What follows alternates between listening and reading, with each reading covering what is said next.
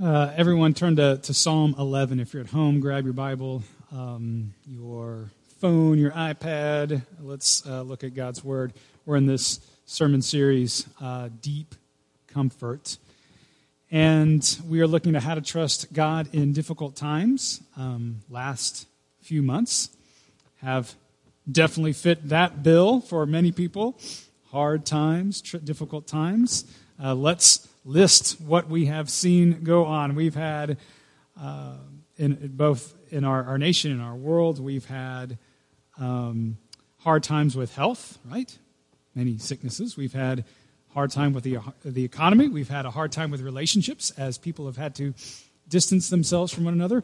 We've had a hard time as a society with some of the struggles, the protests, the anger that many people are expressing. I want to turn to Psalm 11 and see what it says. So let's read this together. In the Lord I take refuge. How then can you say to me, flee like a bird to the mountain? For look, the wicked bend their bows, and they set their arrows against the strings to shoot from the shadows at the upright in heart. When the foundations are being destroyed, what can the righteous do? The Lord is in his holy temple. The Lord is on his heavenly throne. He observes everyone on earth. His eyes examine them. The Lord examines the righteous, but the wicked, those who love violence, he hates with a passion. On the wicked, he will rain fiery coals and burning sulfur. A scorching wind will be their lot. For the Lord is righteous, and he loves justice. The upright will see his face. Now, this is a psalm of David. And this psalm certainly does not preclude those types of hard times that we mentioned before that we're facing as in neighborhoods and as a country and as a global community. But in particular, this psalm focuses on individual hard times that King David is facing. Now, historically, what was happening? We're not quite sure, but it's very likely that this psalm was written in response to perhaps the most troubling time in David's life. There was an attempt to overthrow David's kingly reign, to usurp his throne. Oh, that's pretty troubling. Perhaps the most difficult, well, not perhaps, I'm sure the most difficult thing about this for David is leading the charge against him was his own son, Absalom. The foundations of David's life were being threatened. It seemed like they were falling apart. Talk about foundational, having your children not try to kill you and take your throne. That's rather foundational for a good life, correct? So this is more than just a bad day for David. Now, have you ever felt like you're having a panic attack? That all you wanted to do was just run and flee and hide. Have you been there? Maybe you're in a similar spot this morning. We're going to talk about 3 things to look for in order to stand firm. So there are these. Look to where God is located, look to what God is doing, and look to what God is bringing. So where's God located? What is he doing? And what is he bringing? First, stand firm by looking to where God is located. Where is he located? Well, look at verse 4. Verse 4 says, the Lord is in his holy temple. The Lord is on his heavenly throne. And these are not conflicting phrases. They are parallel thoughts of where God is located. David is saying God is in his temple. He's seated on his throne in his temple. Now, for us today, this may be a little, difficult to identify with this image of God on his throne. Why? Because we don't live in a time or a location where kings and queens are sitting on their thrones and doing their kingly and queenly things. what do they do on their thrones anyway? Kings and queens. There's an interesting story in the book of Esther. And you may remember that Esther was very connected to the king of Persia, King Xerxes. And there's a point in the story where she needs to go into the presence of the king to ask for a very important favor. And the king is in his throne room. And the edict is that when you approach the king in his throne room, one of two things would happen. Either the king would extend his royal scepter to you, and if this were to happen to Esther, she would live. And if the king withheld the royal scepter, if he just sat there, I don't know, cross-armed, then that was it for you, and you would be put to death. And Queen Esther's in this predicament. It's an interesting story, and all I want to focus on is what is the king doing on his throne in that great throne room? The story says he's just kind of facing the entrance of the throne room. What is he doing? Are there minstrels there?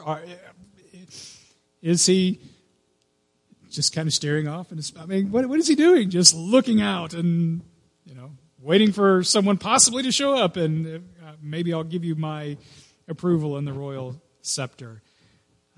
What do kings and queens do? Maybe issue an edict here or there. I don't know what they do on their thrones.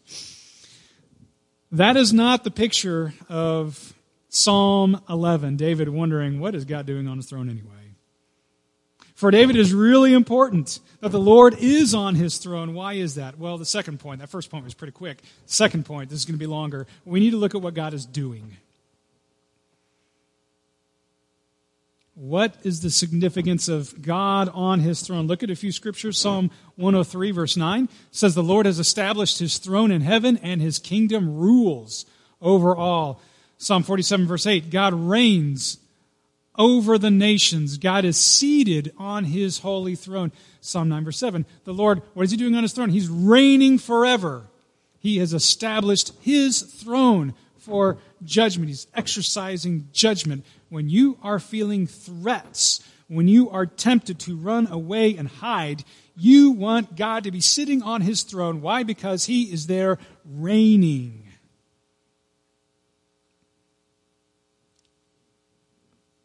The reason we would want to run away and flee is if we think, things are incredibly out of control. And often we think things are out of control when we feel like we are not in control, that there's nothing we can do to gain the upper hand, to start managing the situation, to fix things. We think, if I can't be in control, things must be out of control. David knows that just because he is not in control, that doesn't mean that things are out of control, because the Lord is on his throne and he is reigning. Now, what I'd like to talk about is just how much God is reigning, because there could be some different ideas on that. How does God exercise his reign? One common thought is, well, sure, God is concerned with the big things of life. God is concerned with the end of all things. God is concerned with, what is he concerned with? Ruling the nations, directing the nations, and making sure that generally everything works out all right. God is concerned with big things like helping his church to thrive and grow. God is interested in these massive, important things like keeping the world from exploding, keeping the asteroids away. I don't know. The big things. Now, I'm not too big myself on praying for open parking spaces in the parking lot. Truth be told, I have prayed that God would help me find my lost wallet on more than one occasion. Now, here's the deal. The problem with saying that God only governs the big things is it's really hard to judge what is big and what is small in the eyes of God. And we see this throughout the Scriptures. We see the Bible being full of examples of big things appearing quite small in God's eyes, like the Tower of Babel. Pretty small to God. We need to look down there, travel down there to see what this little tower is that people are building. Big things like the pomp and circumstance of world leaders. Turns out is pretty small in God's eyes. Look at what Isaiah 40 verse 23 says, that God brings princes to naught, to nothing. He reduces the rulers of this world to nothing. God is not impressed with pomp and circumstance of the most powerful men and women on this planet. And oppositely, small things appear at times very big in the sight of God.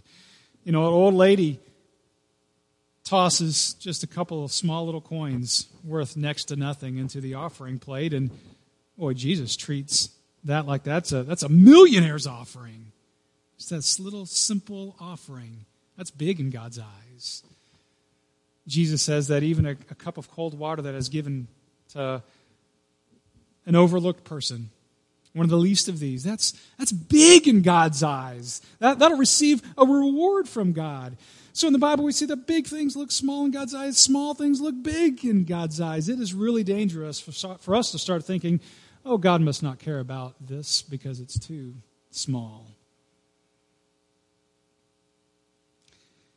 How much does God's providence actually direct the events of our lives? Well, let's talk about what God's providence is and what it isn't. Let's start with what it isn't. You know, when we talk about God's providence, we don't mean that God has just set up natural processes, natural laws that run on autopilot to govern things so that God can just kind of sit back and watch things unfold.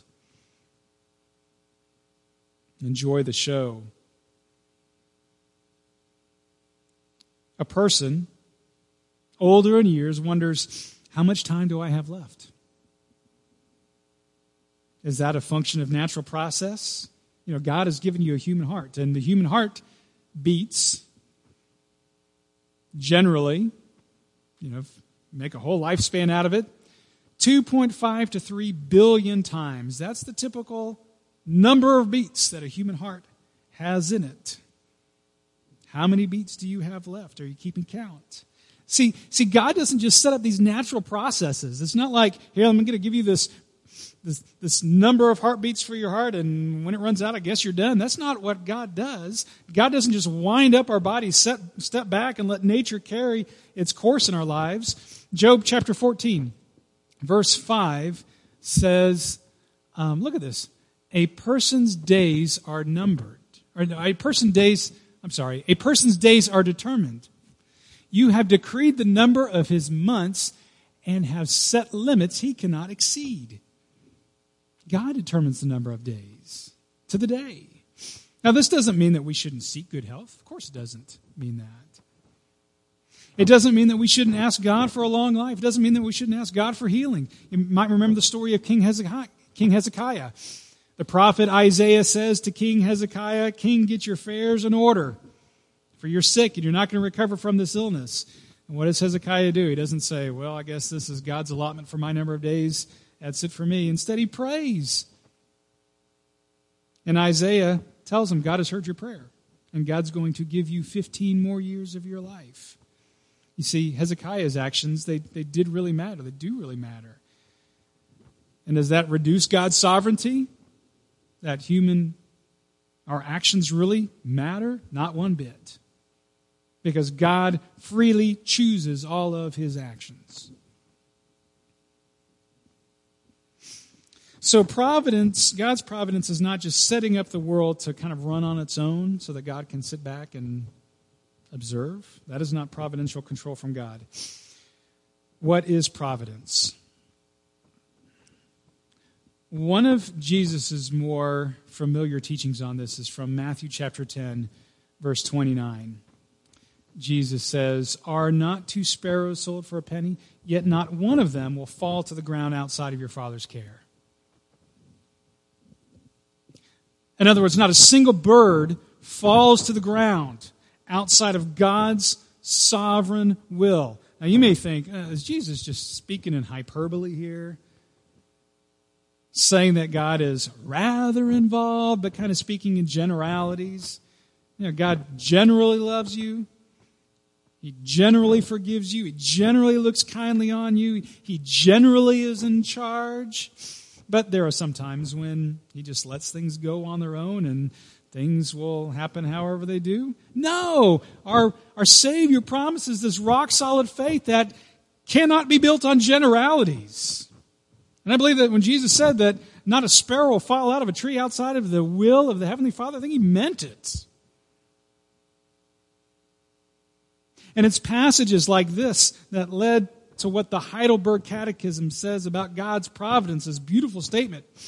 It says, God's providence is the almighty and ever-present power of God by which he upholds, as with his hand, heaven and earth and all creatures, and that's me, that's you, and so rules them. And this continues, next slide, that leaf and blade, rain and drought, fruitful and lean years, food and drink, health and sickness, prosperity and poverty, all things, in fact, come to us not by chance, not by luck, but from his fatherly hand. All right, how can it be true that God will each and every blade of grass to grow or to wither? Each and every bird to live or to fall. I mean, it's kind of mind-boggling when you think about it, isn't it? How can that be true? G.K. Chesterton reflected on this. Why does the sun rise every day? Why does the moon appear every night? Why does that happen? Is it on autopilot? And G.K. Chesterton said, do you know how little children are full of enthusiasm and joy? You know how they're just full of enthusiasm. And they love repeating the same action over and over and over again. Like reading the same book over and over and over again. Mommy, Daddy, read me this, my favorite book. We've read it for the past 2 years in a row, but let's do it again. Or being thrown up into the air by a parent's set of hands. Let's do it over and over and over again, Mommy and Daddy. You know how kids are like that? G.K. Chesterton wrote, yeah. And grown-ups will sigh, and they'll do it all over and over again until they are about to go crazy. Because, Chesterton writes, they are not strong enough to exult in monotony. And then he writes this, but perhaps God is strong enough to exult in monotony. It is possible that God does say every morning, do it again to the sun, and every evening, do it again to the moon. It may not be automatic necessity that makes all daisies alike. It may be that God makes every daisy separately, but has never got tired of making them. It may be that he has the eternal appetite of infancy. For we have sinned and grown old, and our Father is younger than we. See, in our mind's eye, we tend to minimize God. We think, oh, how could that be possible that God tells that blade of grass grow a little bit taller? How could God be so interested in that? Well, maybe God is much more energetic, much more engaged, much more joyful. Maybe God is much more enthusiastic than we could ever imagine. Maybe he does indeed direct every blade of grass grow a little bit bigger today. Maybe the scripture that says that every hair on your head is numbered, maybe that is indeed true. And God doesn't have to count too high for some of us. We know that. Maybe Isaiah chapter 40 really is true when it says that every star is there, all 1 billion of them, really, because God called each one by name and intentionally set it out into the sky. Why do we doubt these things to be true? Probably it's because people struggle to believe that God is really as big and as awesome as he is. And in reality, God is much more awesome than we could ever imagine. I think of that vision that Isaiah has, the vision of God seated on his throne in his temple, and there's some angels flying around, and they can't even fathom. The angels can't even fathom the depths of God reigning on his throne. And so, what do they say, the angels? They can only utter what? Holy, holy, holy is the Lord God Almighty. Different, different, different. How utterly different. How utterly holy. How utterly unknowable are you, God? So God is on his throne. And he is ruling over every detail in this world and your life. And so worry comes, we think, when we think things are out of control, but confronted with all of this, we realize that indeed God is in control of every single thing in our lives. They're always under God's control. And so what does that mean for worry? Well, it means that when we get worried, maybe what we're really thinking is, God, I don't know if you're going to do what I want you to do here. And so that leads us to the third thing that we need to look to in order to stand firm during hard times, and that is to look at what God is bringing. Look at the end of the psalm. Two statements. These aren't on the screen. Just look in your Bibles. Verse 5, verse 7. Verse 5 says, the Lord examines the righteous, but the wicked, those who love violence, he hates with a passion. Verse 7 says, for the Lord is righteous. He loves justice. You see what David is saying?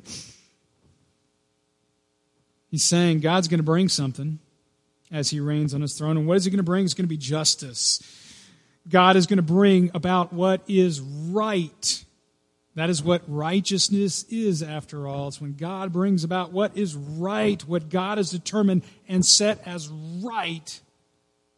That is righteousness, and God's going to bring that. And if you are under attack, if it seems like others are out to get you in some form or fashion, or putting it graphically like David did, like they have their arrows set against the strings, and they're aiming those arrows at you, know that God will bring justice. He will bring about what is right.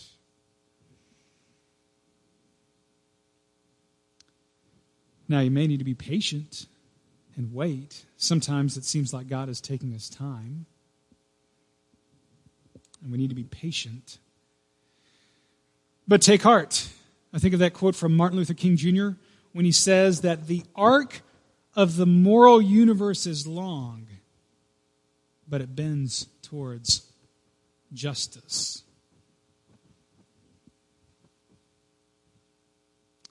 Now, why does God take so long in bringing about his justice, you might ask? Well, it could be that part of the righteous resolution that God wants to work, that God wants to bring about, is really a work in you, a work in me. And this is really important because I think when we feel threatened, when it seems like the foundations are being threatened, and I've heard a lot of that language today, that foundations are being threatened, I think we can be pretty quick to start passing some blame around and shouting out who's wrong and who's at fault and getting all riled up in either anger or anxiety or both. And we need to notice something about this psalm. It's really interesting. Verse 3. Look at your Bibles again. Verse 3. Ask this question, what can the righteous do? And then the psalm never addresses that. Did you notice that? The psalm never gives an answer. What can the righteous do? Never gives an answer. Because in this psalm, God is the one doing the acting. He is the one doing. The psalmist is just waiting patiently on God. And I think that's God's invitation today. We're getting all riled up in anger and anxiety. Just to say, God, I'm going to rest in what you're going to do. Maybe this delay in this righteous resolution that we're waiting for God is because there's an inner righteousness that God wants to develop in us, grow in us, work in us. And so think of Romans chapter 8, verse 28, 29. Verse 28 is one of those scriptures that are often used when talking about the providential control of God. And we know that in all things, God works for the good of those who love Him, who have been called according to His purpose. That's what is often said. And then verse 29 talks about that purpose towards which God is making all things work towards, and that is for those God foreknew, He also predestined to be conformed to the image of His Son. And so maybe God is asking us not to get all riled up, but to rest in His hands as God shapes us into the image of His Son, Jesus Christ. So I want to ask you, what is one thing this week that God is inviting you to give up into His hands and just to rest? What is one thing going on in your life where God is saying this to you? You know what?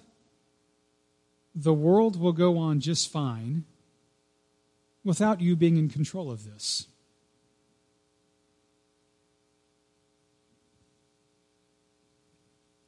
Where is God inviting you to let go and place yourself into His hands to be shaped into His righteousness? And I cannot help but think of Malachi chapter 3, verse 3 that says, God will sit as a refiner and purifier of silver.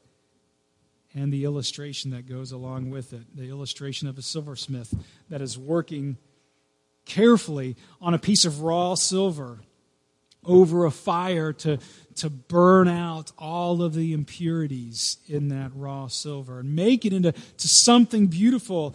And the illustration says that the smith never takes his eye off the silver as he puts it into the flames. Why? Because you leave it in the flames too long and it's going to render that silver unworkable.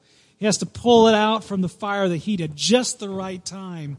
How do you know when it's done and fully refined? The silversmith is asked, and he says, oh, that's the easy part. I know it's done when I can see my image in it. Now let me suggest that is what God is doing with our lives. He's testing us at times. He's letting us to go through difficult times, trials, but not without a purpose, so that He can make His image shine brightly in us. And maybe that's a helpful story as you trust God in hard times. Look to Him, seated on His throne. Look at Him ruling over every detail of your life. He is watching you so closely. He is. He will not prolong the crisis one moment too late because He is working to form His righteousness in you. Let's pray. Our Lord and our God, we submit our lives to your hands. We know that in you we have our only hope. We can look for other things, two other things for security. We won't find them there. We'll find maybe temporary security, but not lasting, eternal security and peace. We know that comes in you and in you alone. Lord, will you speak to our hearts now about what we need to let go, what control we need to release to you. Where do we need to trust? Not only that you're in control, but trust in the righteous path that you are leading us to bring about the goodness you want to bring to us, the goodness in our life, the goodness in our hearts. Lord, we pray all this in Jesus' name. Amen.